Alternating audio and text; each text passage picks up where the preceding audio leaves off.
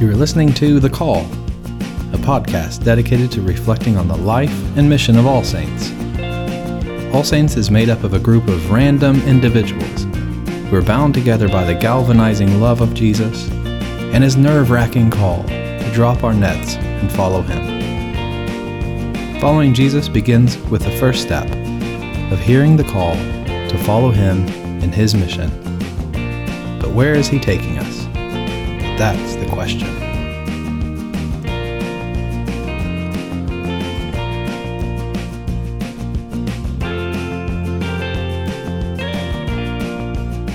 Yeah, episode number 1. So, where do we start?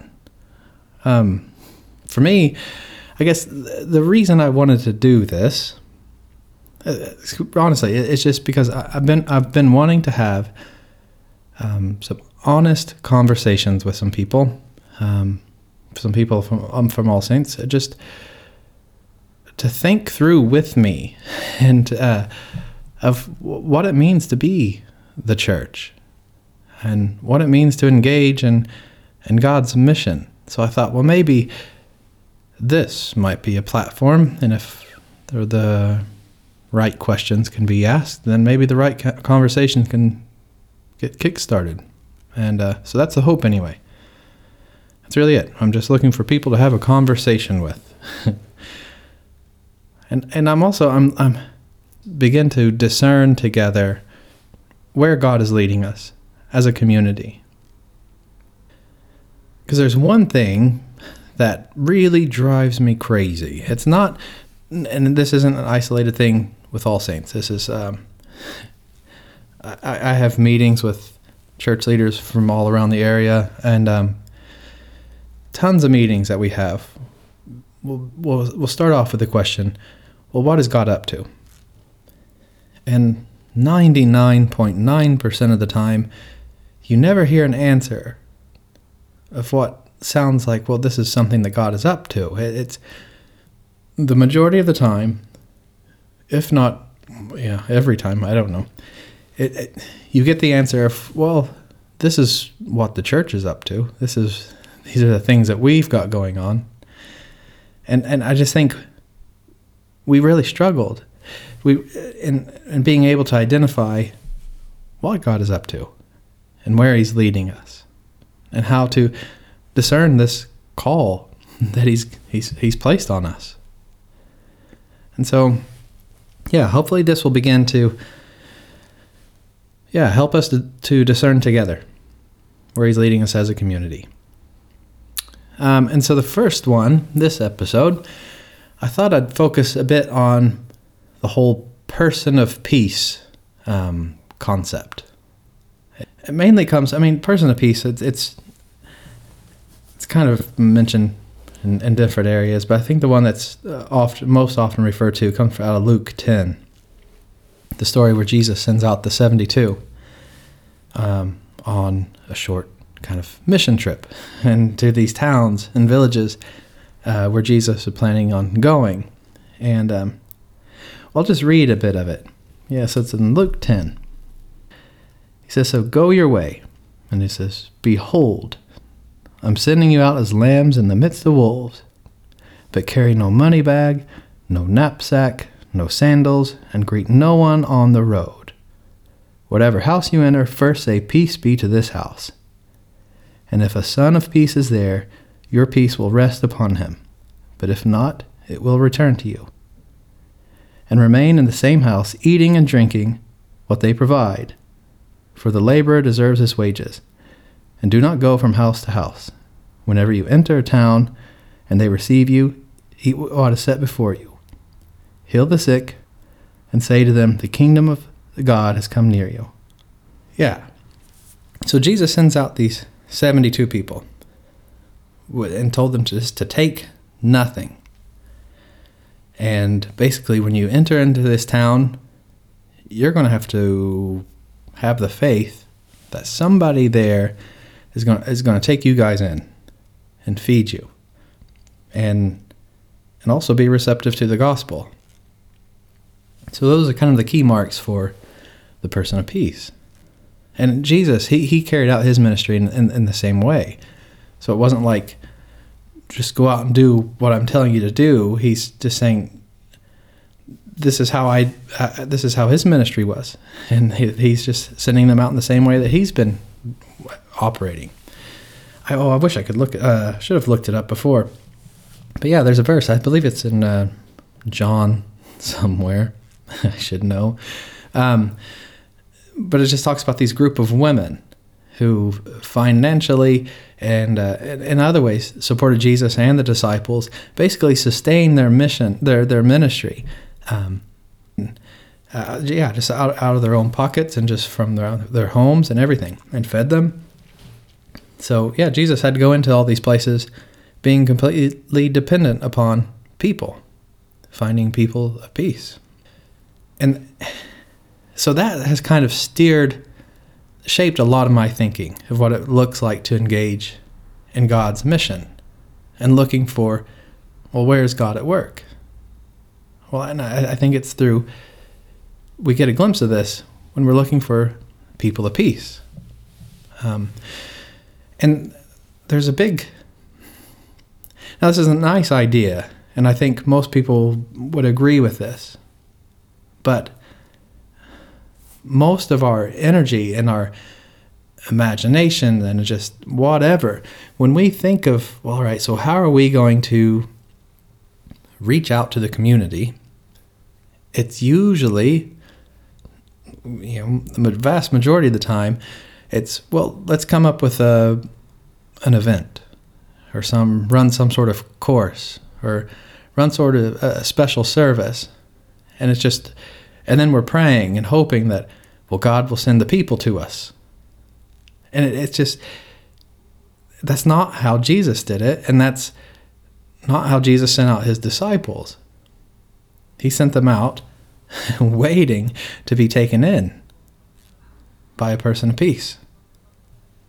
So just to kind of give a couple of examples, because I have found a couple of people that I would consider being people of peace. The first one, I'll just say it's Karen, who runs the Walnut. The Walnut's it's a great restaurant, and it's really good food. But for me, Karen was amazing. So first she was operating on Tan Bank in a pretty significant building, a building that had a really ugly history, and with all the sex grooming and sex trafficking stuff. Some horrible things took place in that building. And even though she never used this sort of language, basically she recognized it. She knew what she was getting into.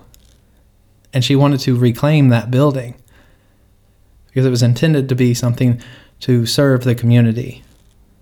And she's more than opened her doors to us. And it's not just us, a lot of people in the community that have ideas of just running different arts projects and poetry and music and just lots of things. She wants the community to make use of that building. Yeah, and like I said, like I've come to her with a few ideas, and she would just run with it, and she does it. She's really happy to have us in there. In fact, I think it was maybe 2 years ago, maybe, I don't remember. It was right around harvest time, and she calls up and says, she wants someone with a collar to come in and just pray while everybody's there having their meal. Now, she doesn't come from a faith background, and she'll make these jokes about, our difference in belief. She's got a good sense of humor like that. And but anyway, so she calls. And David Sims, actually, he went. Of course he did. I think he got a free meal out of the deal. But none of the customers there, I don't think, were aware of what was going to happen. So in the middle of everybody's meal, David stands up and just prays a blessing over the place and just thanks God for everything that he's provided. So it's just fascinating to me. Someone without as far as I know, I only know her so much, but where she is now, she wouldn't say she has a faith or a faith background. But what she's doing is, it looks a lot like kingdom work to me. Redeeming a building. Looks like the ministry of reconciliation there. She's calling us and asking us to come in and pray over the place and thank God for what he's provided. So there's something happening. And that is really exciting to get to witness and be a part of.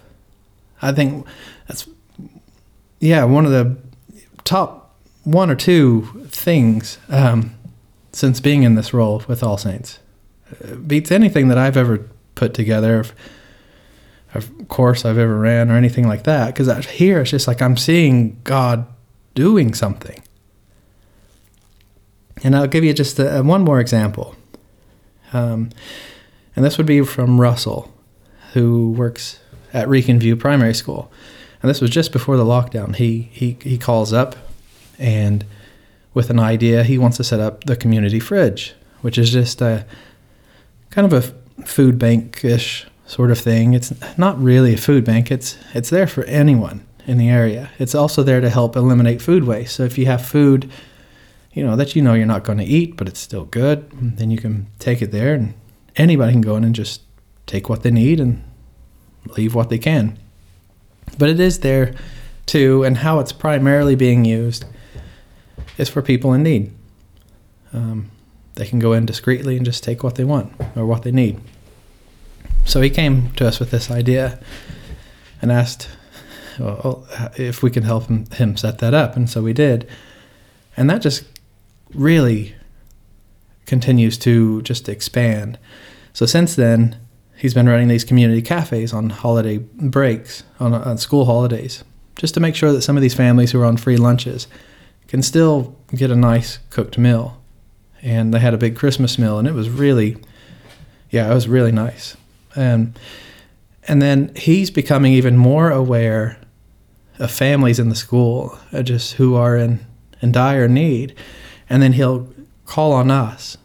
I'm like, all right, so there's this lady who has been forced to move into a new place with her kids, and she doesn't have anything. So he calls us, and so I just call around to a few people, a few other churches, and within a week, we helped set this lady's house, her flat up, and is able to help with like Christmas presents and all this other stuff too. And so it's just finding this guy here, and who has a real compassion for serving the poor. I mean, that's kingdom work, isn't it?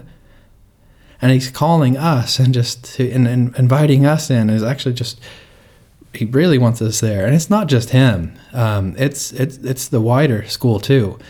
They've been doing Open the Book there for quite a while. And they've just did the Jesse Tree project there just over Christmas. So there's something happening in that school. I really believe. I think God is really at work there.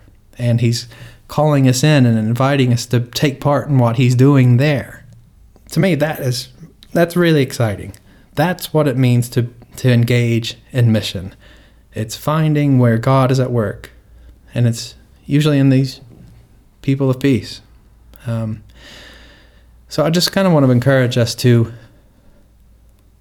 when we think about mission and we think about outreach, let's not go to that default mode of, all right, so what sort of event should we run, and then beg God to be a part of it and bring people to us. But let's start with that first question of, well, where's God at work already? And how can we support this? So I guess the first question I'll end with this. So where have you seen God at work? And do you know how to identify and recognize kingdom work when you see it? Write me.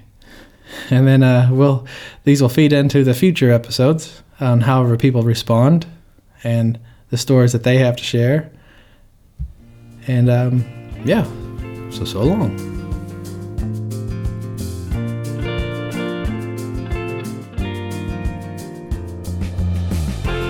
Thank you for listening to The Call. You can find all the articles, books, and links that were mentioned in this episode, as well as all the other episodes of The Call at www.allsaints-wellington.org. The aim of The Call is to be a catalyst for a conversation about our role in God's mission. I would love to hear your thoughts and comments about what was discussed in this episode. So please contact me at nick@allsaints-wellington.org. See you next time around. God bless.